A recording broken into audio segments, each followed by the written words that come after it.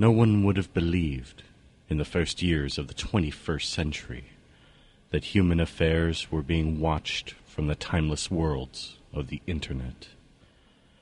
No one could have dreamed that we were being scrutinized, as someone with a telescope studies stars that erupt and shine in the ocean of space. Few men even considered the possibility of astronomy podcasts from the University of Manchester. And yet, across the gulf of the Atlantic, British podcasters regarded the net with envious eyes, and slowly and surely they drew their plans against us. The Jodcast, providing you with cutting-edge astronomy news.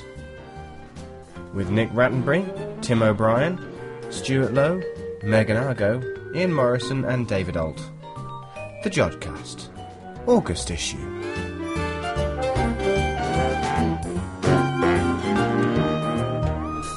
Hello and welcome to the August edition of the Jodcast. On this month's show, we talk to Dr. Tim O'Brien about a recurrent nova in the constellation of Ophiuchus. We talk to Johanna Ashwell, who is an amateur astronomer and PhD student, about her work. And we have what to look out for in the night sky. But first, before all of that, we have the news with Megan Argo. In the news this month, Cassini spots evidence of lakes on Titan. Results from Venus Express pose problems for weather experts. A sensitive survey of the high-energy X-ray sky shows a lack of black holes. And observations of the recent outburst of nova Ares Ophiuchi show new details of stellar explosions. The Cassini spacecraft has returned images of the surface of Titan, which show strong evidence of lakes. The images were taken using a radar system, where signals are transmitted towards the surface and the reflections are measured by the spacecraft. In this kind of image, smooth surfaces appear dark as the signals are reflected away from the transmitter, while rougher surfaces appear brighter as the signals are scattered in all directions. These new images from Cassini, taken on the 21st of July 2006, show dark patches scattered across Titan's northern hemisphere. The surface of the moon of Saturn is too cold for water to exist in liquid form, so scientists working on the mission have suggested that the lakes possibly consist of liquid methane or ethane. Methane exists as a gas in the Earth's atmosphere, but the surface and atmosphere of Titan are very different, and methane is likely to be stable in a liquid form. Further evidence for the lake hypothesis comes from channels which appear to flow into the lake-like features, also seen in the new Cassini images. These channels, like the lakes themselves, appear black in the radar images, implying that they are very smooth. If these features are lakes, Titan is only the second body in the solar system after the Earth on which liquid features are thought to exist.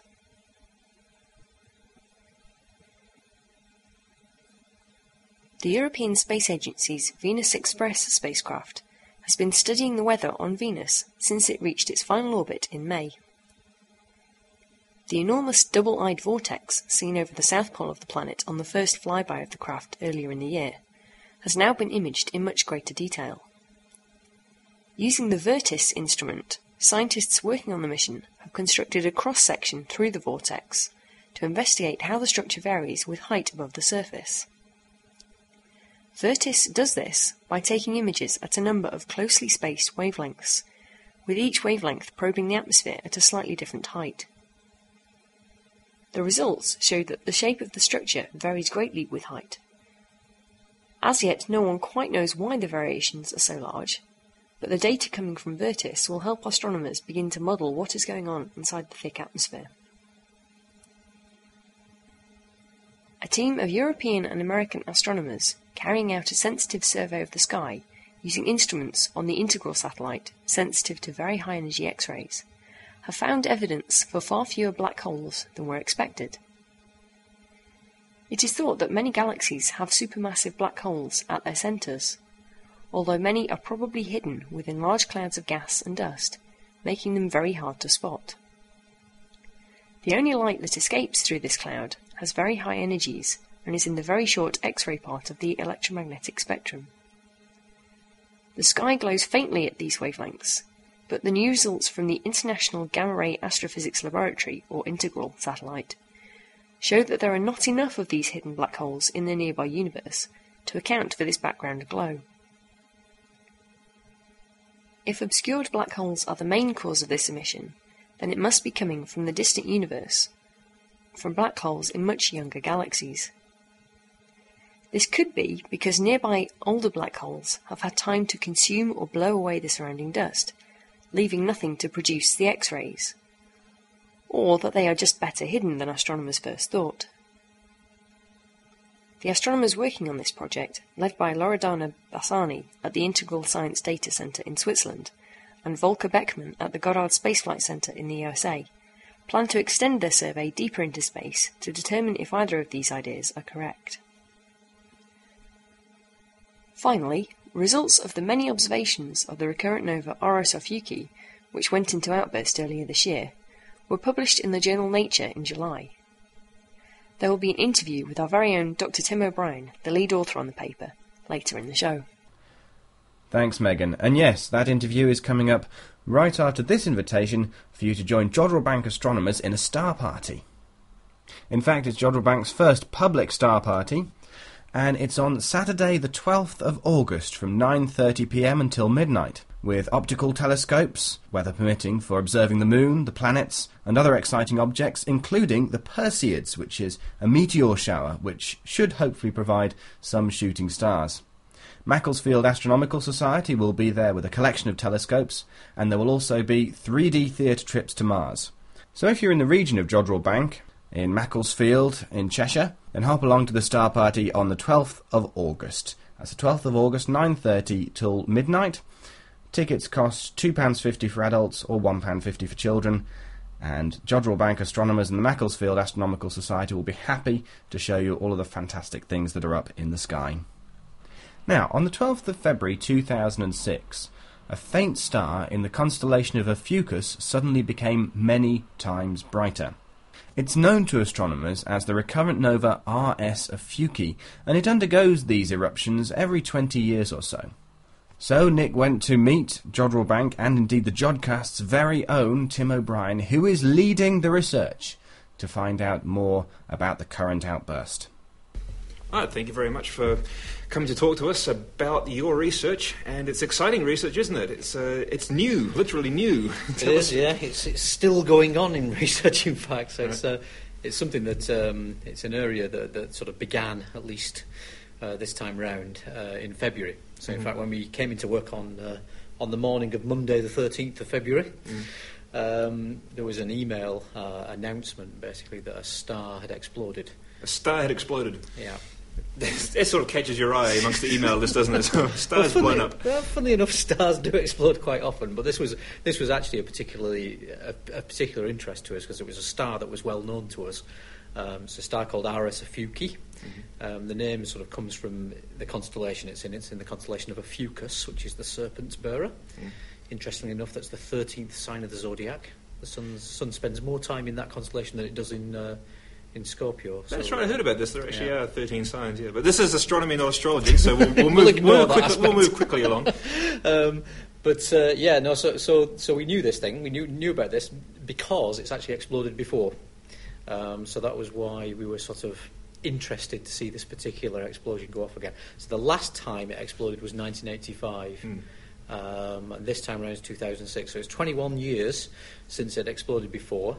And in fact, it's been seen quite a few times actually over the last century. So if you sort of go through them, the first time it was noticed was 1898, and then 1933, 1958, 1967, 1985, and now 2006. So it's actually, it just goes bang quite regularly. So yeah. So roughly, if you went through those numbers there, you'd find that it wasn't absolutely regular. In fact, otherwise we could probably have predicted. Exactly when this was going to go off again, but in fact, 21 years is a reasonably long time. The time before that was 18 years, so it was sort of overdue. In fact, funnily enough, we'd been discussing it a few weeks before and saying, it's 21 years since RSOF went off. Maybe we ought to be looking out for it. It's about time. Now, you were intimately involved in a previous outburst, weren't you? Yeah, that's right. Funnily enough, I did my PhD. I began in October 1985. My PhD. At Manchester, in fact, so not at Jodrell Bank, but in the city of Manchester, which is about 20 miles north of here. And the topic was the 1985 explosion of RS Ophiuchi, because it went off in January of 1985. Right. So I basically worked for 3 years on modelling the explosion. So trying to make a sort of mathematical model of the explosion and compare the predictions that model had for the X-ray observations, largely, in fact, of that explosion. So it was sort of interesting. It's a story I used to tell, was that I spent 3 years working on this one star, and it was only several years after finishing my PhD I realised I had no real idea where it was in the sky at all, because it was a theoretical PhD. So. A minor detail. So you literally wrote the book on this event, and it's gone bang again, which must have been very exciting. Right. So what exactly is it? What's happened? Sure. Well, I mean, it's noticed. It's actually spotted by Japanese astronomers. It becomes rather bright. So it brightens from a magnitude of about 11, which is invisible to the naked eye. It brightens to about a magnitude of 4.5, which makes it visible without a telescope. So, in fact, it literally would be a new star appearing in the sky. That's what nova means, isn't it? Just incidentally, it means new. Yeah, it comes from Nova Stella, which is new star. For all those Latin scholars out there, Nova Stella, new star. Nova, pronounced with a Rochdale accent, so you could pronounce it. So it's actually not one star though. Mm-hmm. This is the interesting thing. It was discovered in the 1960s actually that these objects are actually binary stars. There's two stars orbiting one another. In most novae, the one star is a sort of main sequence star, a bit like the Sun, maybe a bit lower mass than the Sun, and the other star is a white dwarf. So this is a star that used to be like the Sun, used to be a main sequence star, burning hydrogen into helium at its core. Right. It's expanded to become a red giant at some point in the past, lost all its outer layers, and what's left behind at the middle is the core of the star where all the nuclear reactions used to take place. Right. We call that a white dwarf. It's about the size of the Earth, but typically about the mass of the Sun. Right. Something like that. It's still a star, though, isn't it? It's not actually. There's no nuclear reactions going on inside it anymore, right. So really it is a dead star. It's still very hot. They're typically very hot because they used to be the core of a star, so they're very hot. And gradually they cool down, but it takes many millions of years, perhaps billions of years, for these things to cool right down. Right. So they're still very hot things. So there you've got this binary star system, two stars orbiting one another. In a typical nova, the sort of separation of these two stars is about the size of the Sun.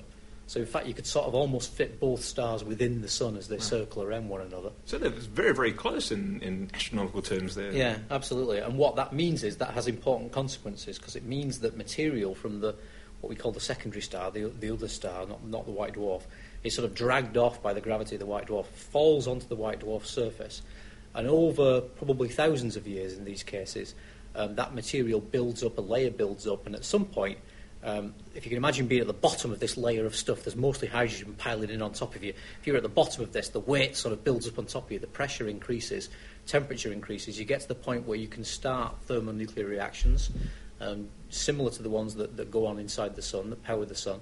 But it turns out the conditions are such that you don't have a sort of safety valve where once the nuclear reactions start, the sort of the gases sort of expands to limit the reactions. That safety valve isn't there, and so these reactions just run away very quickly into an explosion. It's basically a bomb, isn't it? Absolutely. It's a huge hydrogen bomb. Right. That's what it is. And there's no point even trying to think about how huge it is, because it's so many orders of magnitude greater than the whole world's nuclear arsenal. It doesn't make much. It's enough in that explosion. Basically, the material that's sort of collected on the white dwarf is chucked off into space at maybe a speed of 1,000 kilometres a second or so. Right. And there's about an Earth's mass or so of material kicked off. So if you can imagine taking the whole of the Earth and having to the amount of energy needed to accelerate that from a standing start to 1,000 kilometres a second is the amount of energy that's in one of these explosions. It's phenomenal. Yeah. So why is it that the white dwarf accretes matter, draws matter off the nearby star? Why is it? Is it just because it's so close? Is gravity that strong? What's the process? If you can imagine, there's possibly two mechanisms involved in this. One goes by the exciting title of Roche lobe overflow, which means that if you can imagine the sort of force of gravity between these two stars, you can imagine sitting at a point partway between them where it would more or less balance. Right. Okay. If what seems to happen is that the secondary star expands, the sort of main sequence star has filled what we call its Roche lobe. So there's part of the surface of the star reaches the point where it effectively sort of falls over. Past this point where the forces are balanced and falls down onto the surface of the white dwarf. Right. So that's what often goes on in these objects. Sometimes it can be just a process of gathering material from the wind of the other star. So stars have winds. The sun has a solar wind. There's particles, being expelled by the star all the time, and some of that material could be captured by the gravity of the white dwarf. That's another way you can get material onto the white dwarf.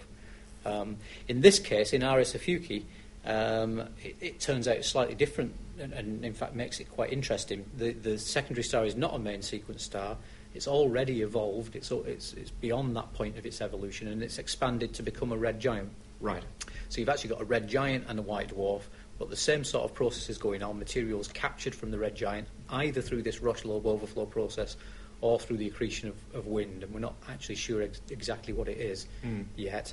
And then this explosion takes place. What happens then in this case is when the stuff's thrown off, it runs into the wind of the red giant. So surrounding this whole system is this sort of dense, sort of extended atmosphere of this sort of red giant star. Right. So the puffy outer layers. Yeah, that's right. And so when this explosion goes off, it happens immediately. Stuff is chucked off and immediately starts to run into surrounding material. Now, what happens then? It must be like a well, what happens then is that material is shocked.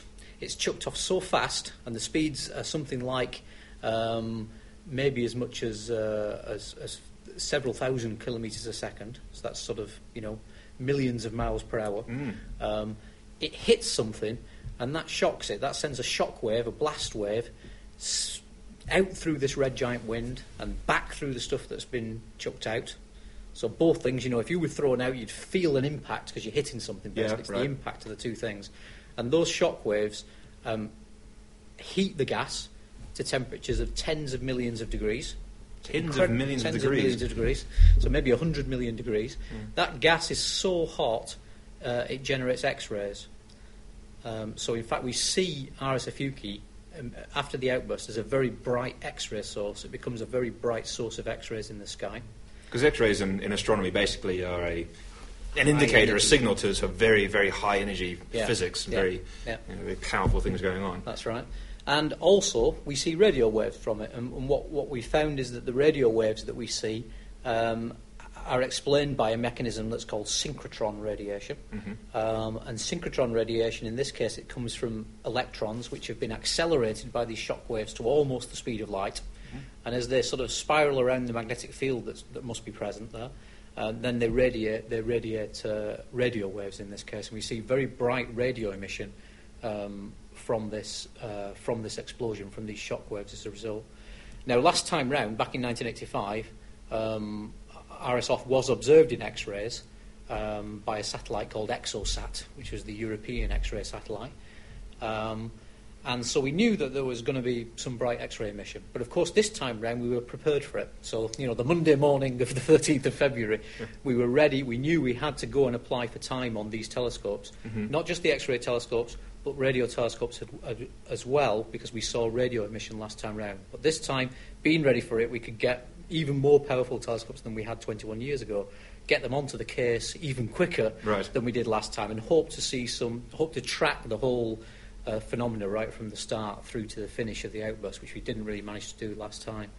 So sure enough, basically within a few days, X-ray emission was detected with several satellites, including the SWIFT satellite and the Rossi X-ray Timing Explorer, RXTE, showing basically the emission from this very hot gas, this tens of millions of degrees shock-heated gas that was generated by the explosion. 2 weeks after the outburst, well, within 4 days of the outburst, we actually used the Merlin telescopes in the UK, which are the radio network of radio telescopes in the UK, actually detected radio emission from RSF about 4 days after the explosion, which was actually a bit of a surprise, because last time round we didn't see anything until about 18 days after the explosion, so it took us by surprise a little bit. Is that even though you were looking for radio emission before 18 days? We didn't look after 4 days last time, it must be said, but we did see it brightening after 18 days, so we didn't expect it to come up until about a week or so after, so it sort of beat us by maybe a few days to a week, which surprised us a little bit. We quickly got onto the National Radio Astronomy Observatory's network of telescopes in the USA, the VLBA, which is a network of radio telescopes that spreads across from Hawaii to the Caribbean. And we made an observation with that array 2 weeks after the explosion, which was the earliest that we could manage to do that. It was quite a quick response, in fact. And with that, we actually took an image that shows the shockwave itself. So although the X-ray observations indicate to us that there's this hot gas there, and we would interpret that as being the result of a shockwave, nobody before had been able to actually take a picture of that shockwave. Right. And the reason is because even though this shockwave is expanding at a speed of about 4 million miles an hour, so 2 weeks after the explosion, if that explosion had taken place on the sun, for example, not that it would, but if it had, luckily, that shockwave would have expanded out to be about the size of somewhere between the orbits of Saturn and Uranus. So it's a large shockwave at that time, but RS Ophiuchi is maybe about 5,000 light years away. Of course. So if you took something that size and moved it to that huge distance, it actually appears incredibly tiny on the sky. It's only 5 millionths of a degree across.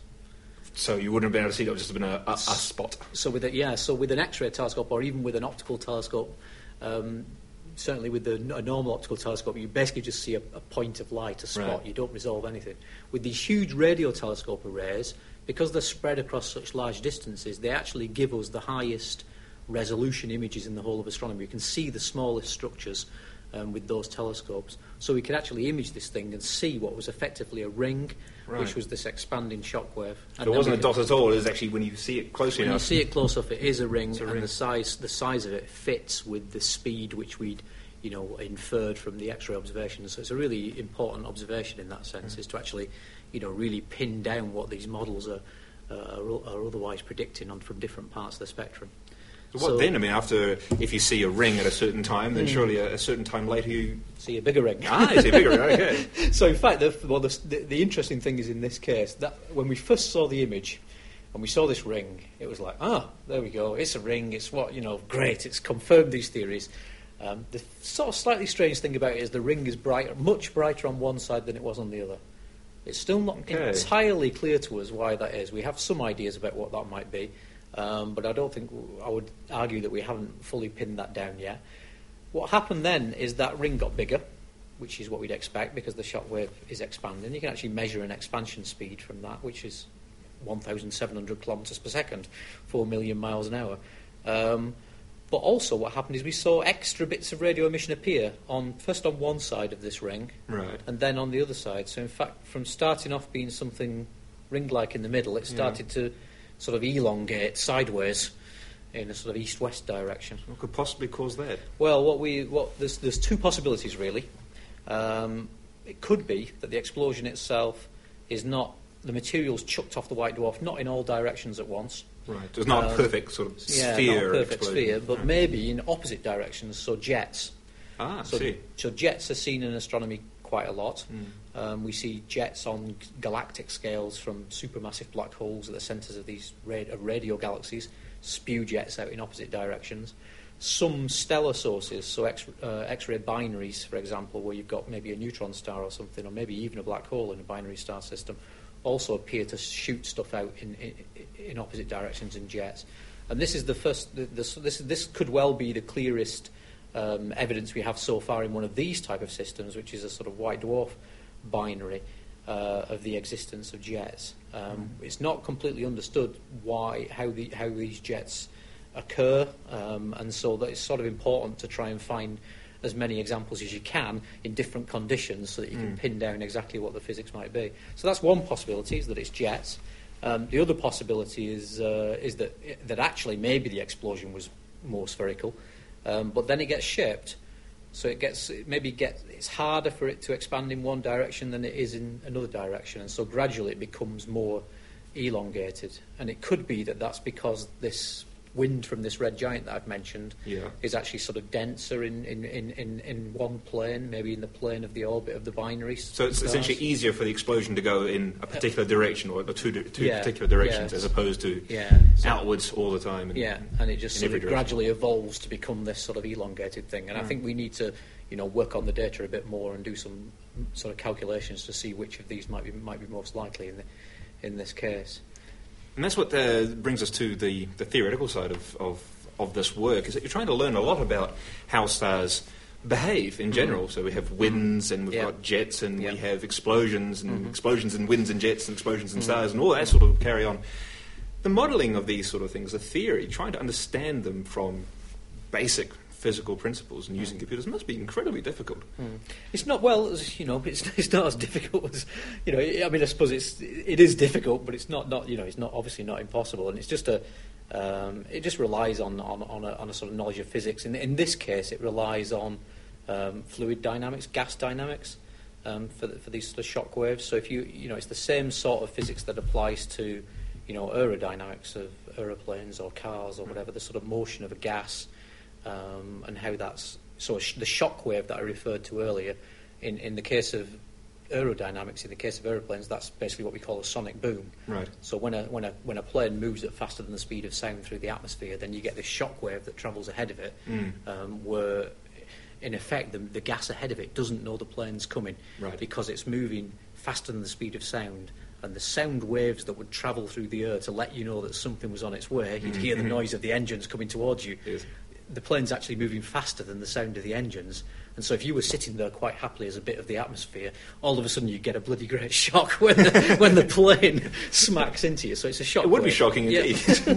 So that's why it's called a shock wave. So we understand things like planes and sort of ships going through water and stuff like that. It's all pretty much the same physics, you're saying? Yeah, it's similar stuff. I mean, one of the areas that's still not that well understood in this case is I mentioned particles being accelerated at the shock wave, and that's a bit of physics that's still quite hard to really understand. So again, these sorts of observations where we infer that this particle acceleration process must be going on is giving us a bit of insight into that physics and helping to constrain the development of those sorts of models. And that's particularly what you work on here, isn't it? It's the development of the models of these stars. We sort of combined. We do quite a lot of calculations of the sort of gas dynamics of these explosions and the way in which the material is ejected. So we can combine these observations that we've been doing with those models to try and refine our understanding. I mean, it seems that jets. I don't know whether anybody's seen these nice pictures of planetary nebulae that the Hubble Space Telescope's been taking over recent years. Very pretty, structured objects, and it seems in recent years that there's been an increasing amount of evidence that some of that shaping is actually due to jets being ejected from what would actually be a white dwarf at the centre of this planetary nebula, and possibly also associated with the fact that maybe a large number of these things have got binary star systems at the middle. So again, it's the same stirring things up. It's the same sort of thing. So, I mean, interestingly, one of the interesting things that we found in this case is that the white dwarf itself, I mentioned that we modelled this in 1985 and we looked at the shock waves producing the X-ray emission. One of the interesting things we found is that, surprising things we found, was that after about 3 or 4 weeks, although we think the X-ray emission in that first 3 or 4 weeks was probably caused by this shock-heated stuff, this hot gas, after that the X-ray emission brightened massively, suddenly brightened by a huge amount. 2 orders of magnitude, 100 or so, a few hundred times brighter, and we were a little bit taken aback by that at first.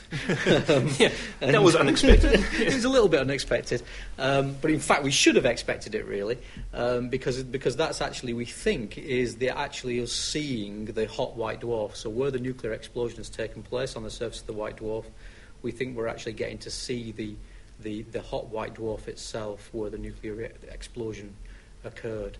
and that itself is a very bright source of X-rays. Why wouldn't you have seen it before? What's stopping you seeing it? That's a good question. We're working out the details of that as we speak. Good. Okay. So that will be published in another paper in the future. So, work in progress. Yeah, excellent. Absolutely. So, I think just to finish off with a sort of prediction for the future, maybe for this. Very good. Yes, let's hear a prediction. One of the interesting questions about these things. It turns out, I mentioned early on that this process of gathering hydrogen gas from this companion and it building up and you getting an explosion, and maybe I sort of briefly mentioned that might take thousands of years. Now, clearly, in this case, we had an explosion 21 years ago. The time before that, we had an explosion 18 years before that, 9 years before that, 25 years before that. So in fact, we're getting an explosion, relatively often. So it seems that in this particular system, and there's several others like it, the explosion takes place much more often. There's basically two types of novae that we talk about in this case. We talk about classical novae, which are the case where we only see one explosion. Right. And maybe there'll be another one in maybe 10,000 years or something. Okay. But obviously we've only seen one at the moment in recorded history. And then we call them recurrent novae, simply because they've been seen to have more than one outburst. And there's presumably a continuum of behaviour in terms of the outburst periods, how often you get one of these outbursts. Right. So it must be something, it seems that it'll be something to do with the rate at which you gather hydrogen gas from the companion, and to do with the mass of the white dwarf, it turns out. So the higher the mass of the white dwarf itself that this hydrogen is building up on, the higher the pressure at the base of the layer that builds up, if you can imagine that, because the force of gravity will be higher.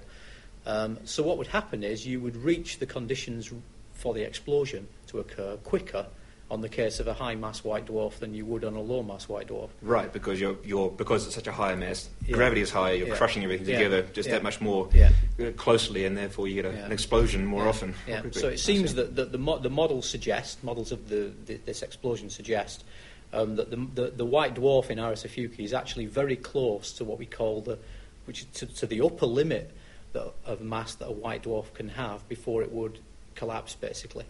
That's called the Chandrasekhar mass, which is about 1.4 solar masses, so about 1.4 times the mass of the Sun.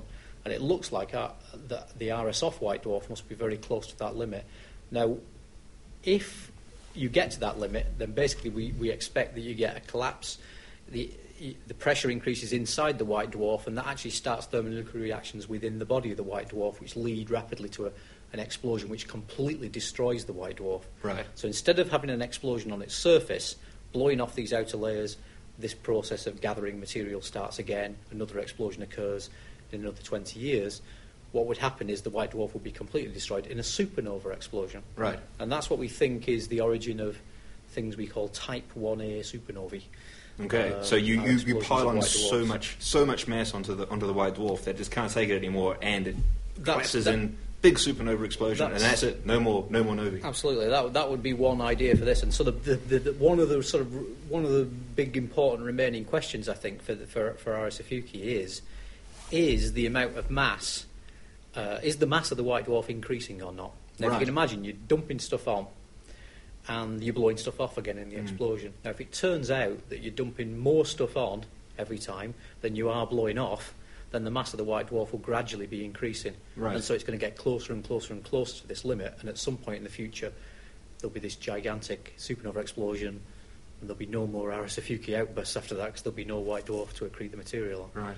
So but presumably that would mean, because the white dwarf is slowly getting more and more massive, then the time between successive outbursts will be getting shorter and shorter. Yeah, that's a good point. I mean, you'd imagine that, but in fact, we're probably talking about.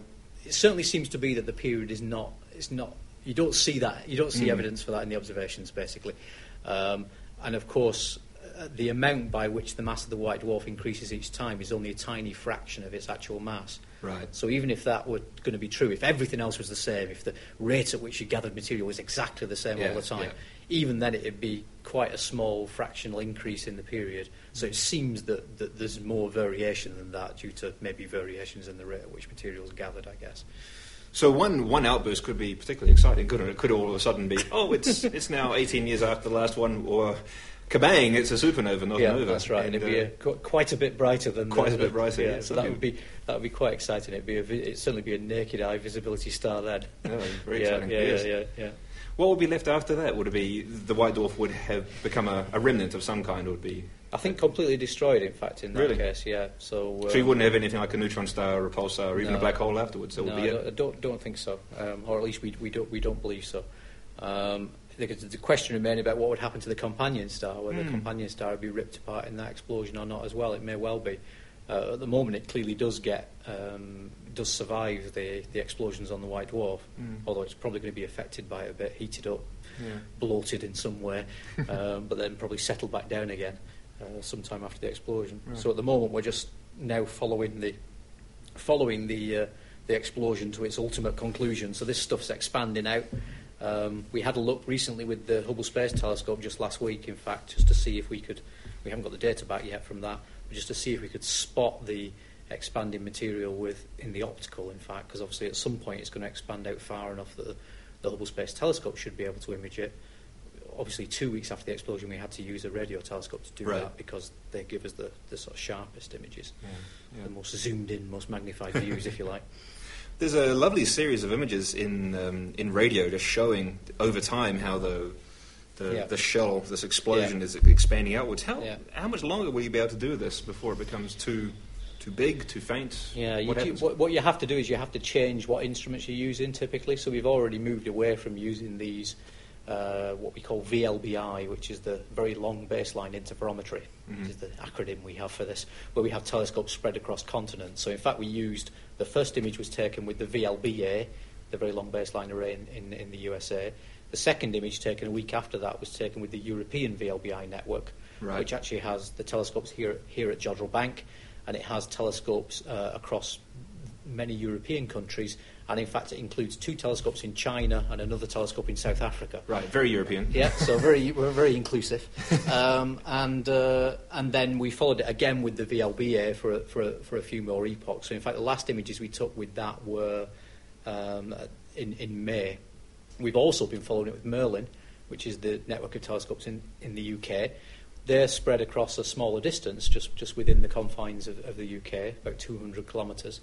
And so what they see, because they're not spread out as far, they won't see the very tiny structures, but as that sort of shockwave expands, it becomes possible for us to sort of image the shape and structure of it with Merlin. Right. And so we move over from these very extended arrays to the more compact arrays, and we can still follow the evolution of structure. And we were doing that up until very recently with Merlin, and we're continuing now to do it with the VLA, which is the very large array in New Mexico, which is even more compact than Merlin is. Right. But as the thing gets larger, you can switch from one array to another and follow the thing out. So that's the story is still continuing, and we'll do for probably a few months yet. In the X-ray, we're hoping to sort of see the shockwave again. Yeah. So the shockwave was there initially, and then it got sort of swamped by this bright, what we think is probably the white dwarf, the hot white dwarf. But then as that's faded, then the shockwave should become apparent again. So if we're interested in the whole story, then we want to sort of follow it through to see how things eventually end up, and see if we can perhaps compare the conditions after the explosion to maybe what the conditions were earlier. Maybe it'll give us a clue as to this question of whether the white dwarf is increasing in mass or not. Right, very exciting. I suppose it's a neat thing to be looking at, because you kind of got to. You're going to get something else in another 20 years' time, aren't you? It's going to go... Yeah. I mean, it doesn't mean we just sit in our offices and twiddle our thumbs for 20 years, honestly. But yeah, no, it's interesting. I mean, it was interesting for me in the sense that, everybody remembers what they did in their PhD. Right, so yes. Even though it was a good long 21 years ago, I still just about remember that. So in fact, we had models that I developed at that time that you can test directly with these observations now. So that's, a matter of personal interest, let alone the sort of astrophysical interest of this object. And funnily enough, of course, it turns out that, we got it wrong. To some extent, we got it wrong last time round, because we modelled the X-rays without including this hot white dwarf component. So I just looked at the shock waves, and it turns out that certainly for parts of the X-ray spectrum, for the sort of lower energy X-rays, you really have to include the white dwarf as well. Right. Luckily, we mentioned it as an afterthought in one of our papers. Right. So it's in the covered yourself. It's in the discussion of one of the papers that we probably ought to include that, and maybe that would actually be an important contributor. It turns out that is the case. So we just got away with that, possibly. It's very exciting to think that how technology has improved over the last 20 years since the last outburst.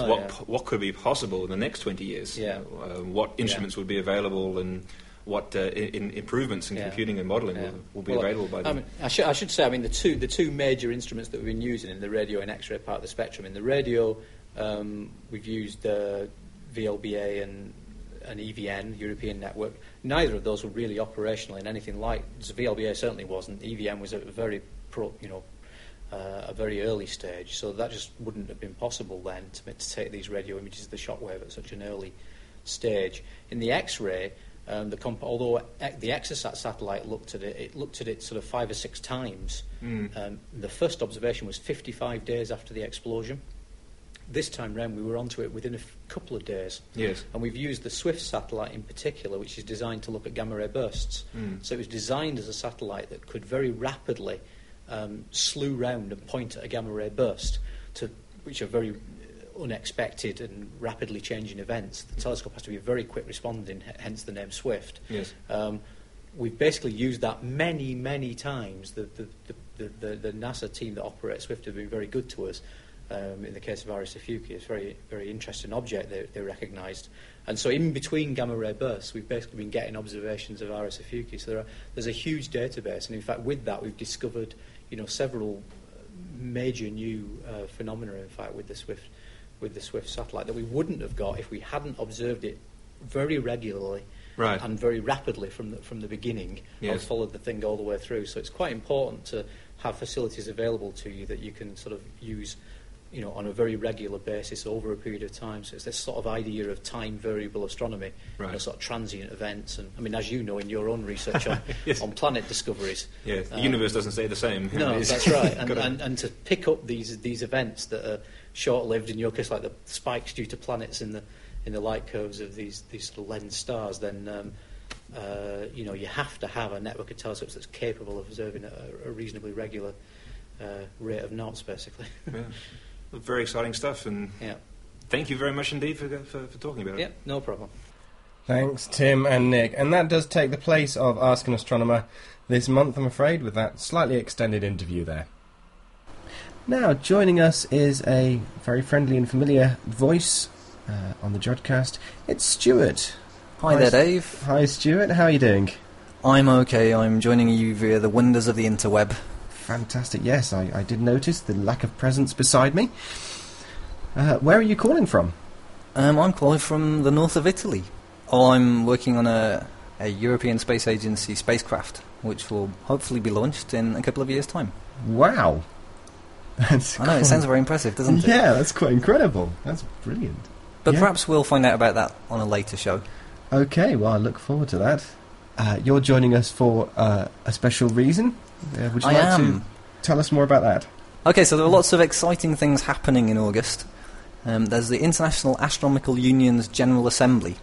Oh, what does that do? That's a big get-together of astronomers. It happens every 3 years. And this year it's in Prague, in the Czech Republic. Now, unfortunately, none of the regular presenters of the Jodcast had the time or the money, more importantly, the to get to the budget doesn't really IAU stretch General to that, Assembly. really, does it? No, it's zero, so no, it doesn't stretch to anything. So the General Assembly is happening in Prague, and that's from the 14th to the 25th of August. And as none of us are able to go, we've sent some of the PhD students from Jodrell Bank instead. Oh, it's a hard life for them, isn't it? It is. It's a very hard life. So Tony Riston and Debbie Mitchell will be our intrepid reporters. They will be interviewing astronomers at the symposia and in the poster sessions, and they'll be sending them back to us. And we'll be trying something a bit new and special for the Jodcast. We'll try to edit the interviews and put them on our Jodcast interview feed, which you can get to from the normal address for the website, www.jodcast.net. And we'll be putting almost same day interviews from the General Assembly, so you'll be able to follow the General Assembly as it happens. Wow, that sounds brilliant. It's a bit of an experiment, so it may or may not work. Okay, well, I look forward to that, especially editing that. So thanks very much for joining us, Stuart, and as I said... It's a pleasure, as always. And now we move to an interview I made with Johanna Ashwell, who is a PhD student and amateur astronomer. Okay, with me in our Birmingham studios is Johanna Ashwell, an amateur astronomer from Stoke. Welcome to the Jodcast, Jo. Thank you. So, Jo, you're doing, you're just finishing off your PhD. Could you tell us a little bit what it's about? Sure, yeah. I'm just finishing off my last year of PhD at Keele, and I'm essentially looking at stars, or more specifically, just one, actually. It's a star called J37 that's in the open cluster of NGC 6633, which is actually in the southern hemisphere, so we can't see it from Britain. But this star is very, very unusual because it essentially has too much of the element lithium in it, and my big challenge is to work out why. Okay, what is so important about lithium? What is that telling us about the star? And why is it so important? Well, when you look at the spectrum of a star, which you can do under the same sort of idea as putting a prism in front of sunlight, you obviously get a rainbow from it. But when you look at the spectrum of a star, you can actually pick out from that spectrum all the chemical elements that make up that star. You can work out exactly what it is made of. In most stars, the particular element lithium is destroyed because it burns at a very low temperature, and most stars are therefore quite hot enough to burn it and destroy it completely very early in their lives. But this particular star, J37, actually has vast quantities of it within its atmosphere, and we can't currently work out why it hasn't been destroyed.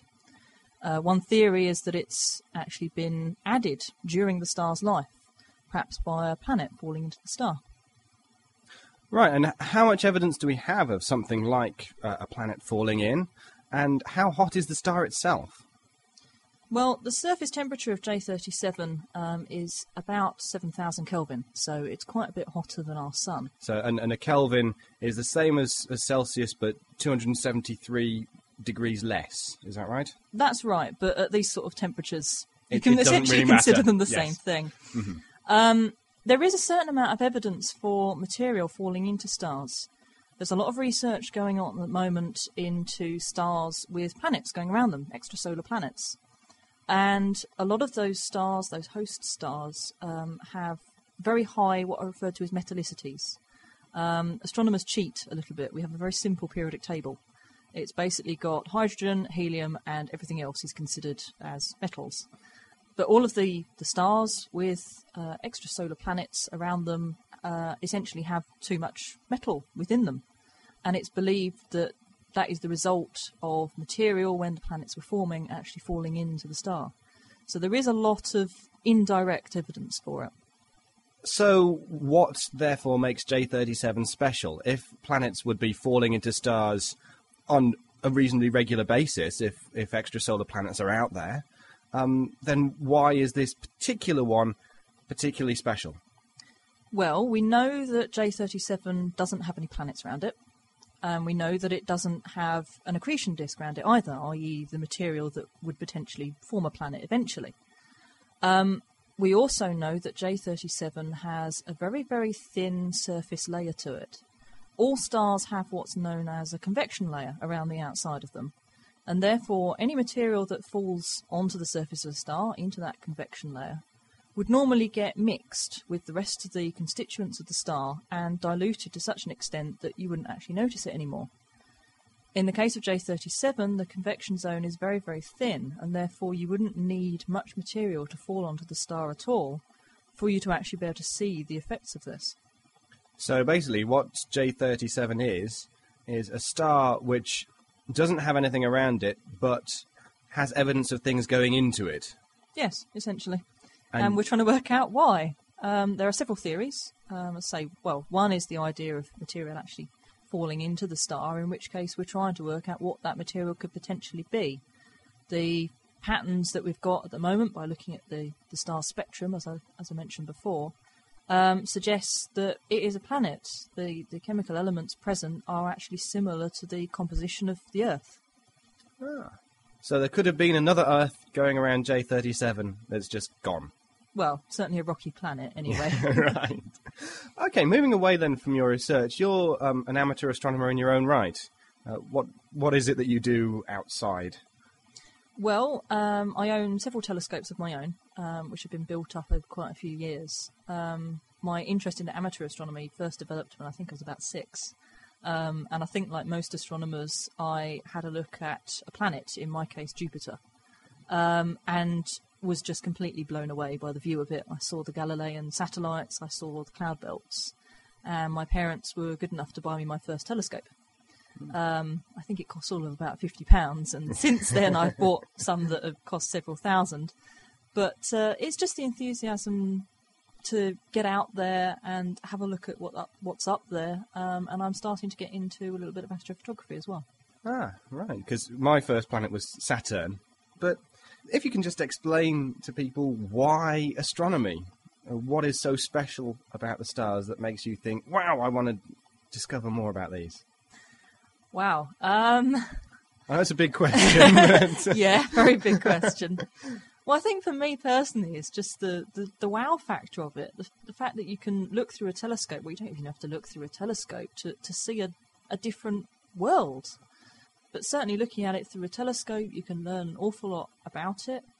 And I just like the idea of learning how these things tick. I very specifically went down the path of stellar astrophysics as opposed to looking at galaxies or cosmology or anything like that.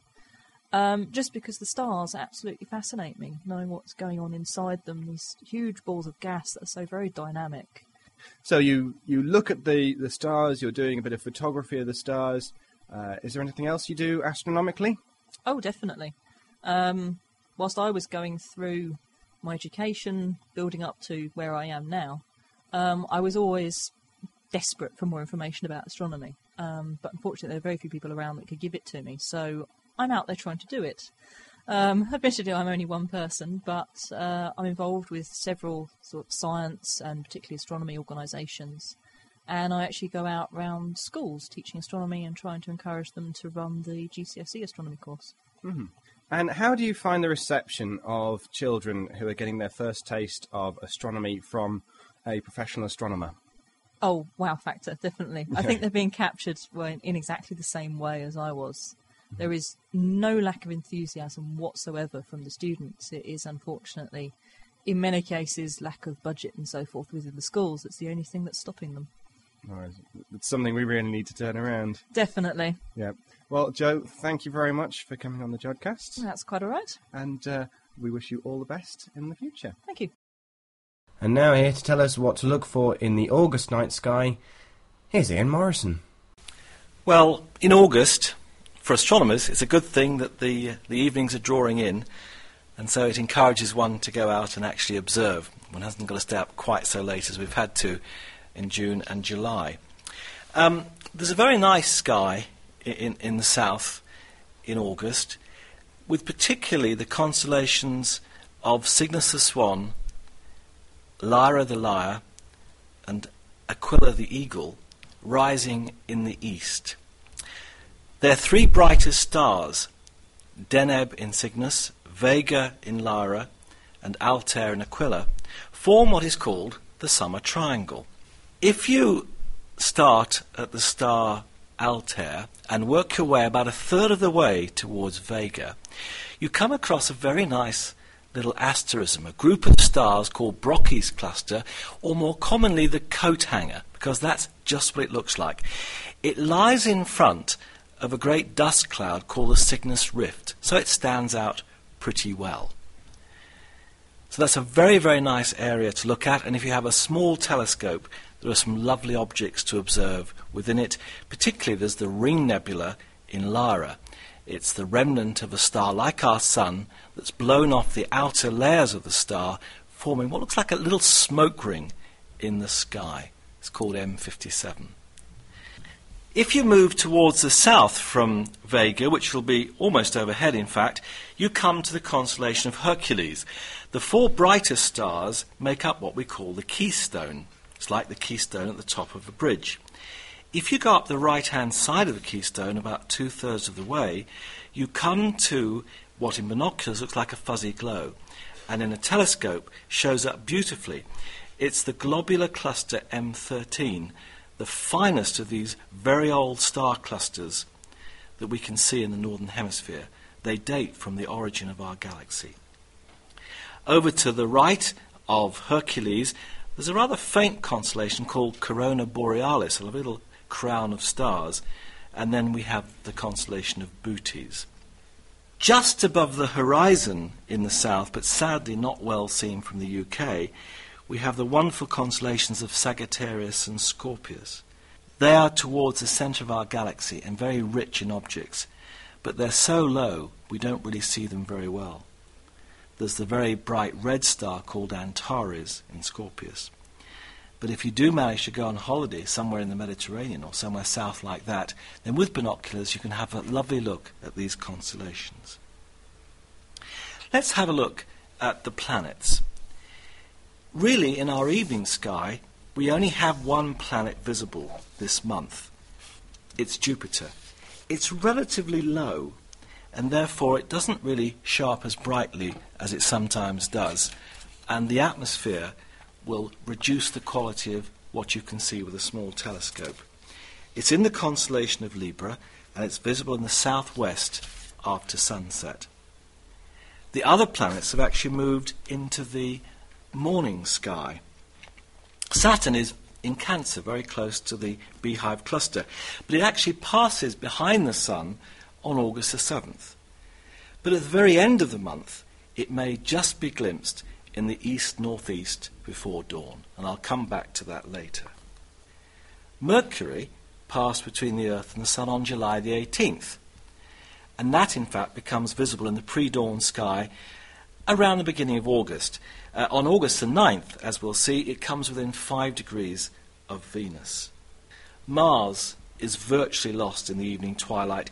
You might just see it at magnitude 2, low above the western horizon at the very beginning of the month. But to be honest, we really have to wait till really next year to begin to see it well again. As I said, Venus is now shining brightly, low in the northeast before dawn. Because its declination, that's its coordinate in one direction, is lower than that of the Sun, it's not actually rising very high in the sky at the moment, so it doesn't look quite as prominent as it often does. Let's have a look at some highlights of August. The first is between about the 9th to the 12th of August, when we have a conjunction of Venus and Mercury, and they actually come to within 2 degrees of each other in the sky, so they'll fit very easily into the field of a pair of binoculars.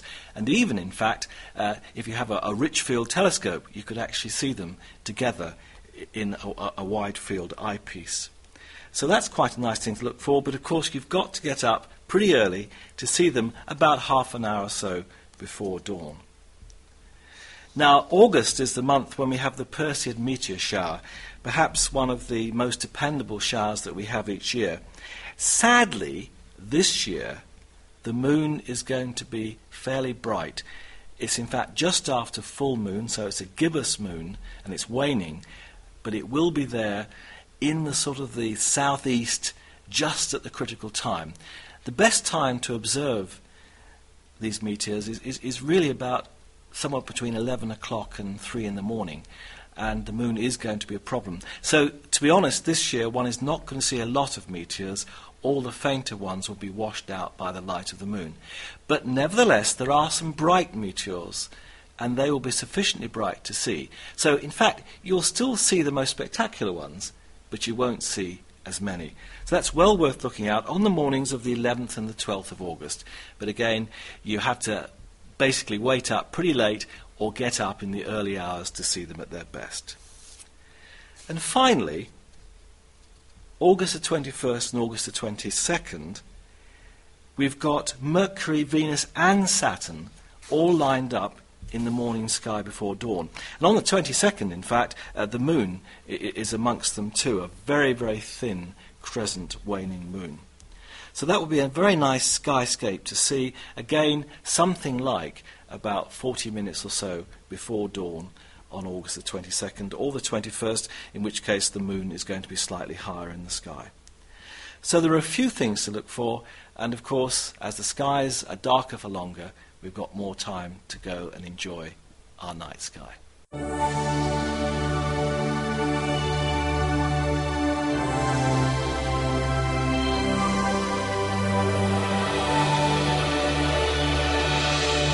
That brings us to the end of the August edition of the Jodcast, but don't forget, we'll have our special interview feeds from the International Astronomical Union's General Assembly, hopefully coming out over the next few weeks. So now it just remains for me to thank Tim O'Brien, Nick Rattenbury, Stuart Lowe, Megan Argo and Ian Morrison for all their help during this month's Jodcast. Also to Seth Adamshare and Mark Brazee for providing us with the intro and outro voices. Of course, no attempt has been made to infringe or supersede any copyright regarding to War of the Worlds, the musical by Jeff Wayne. So, this is David Alt signing off for another issue of the Jodcast, and look forward to seeing you again next month. Goodbye.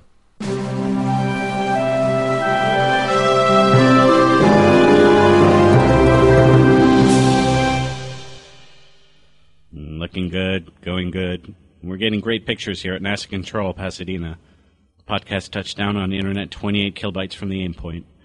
We're looking at a remarkable landscape, littered with different kinds of protocols. HTTP, FTP.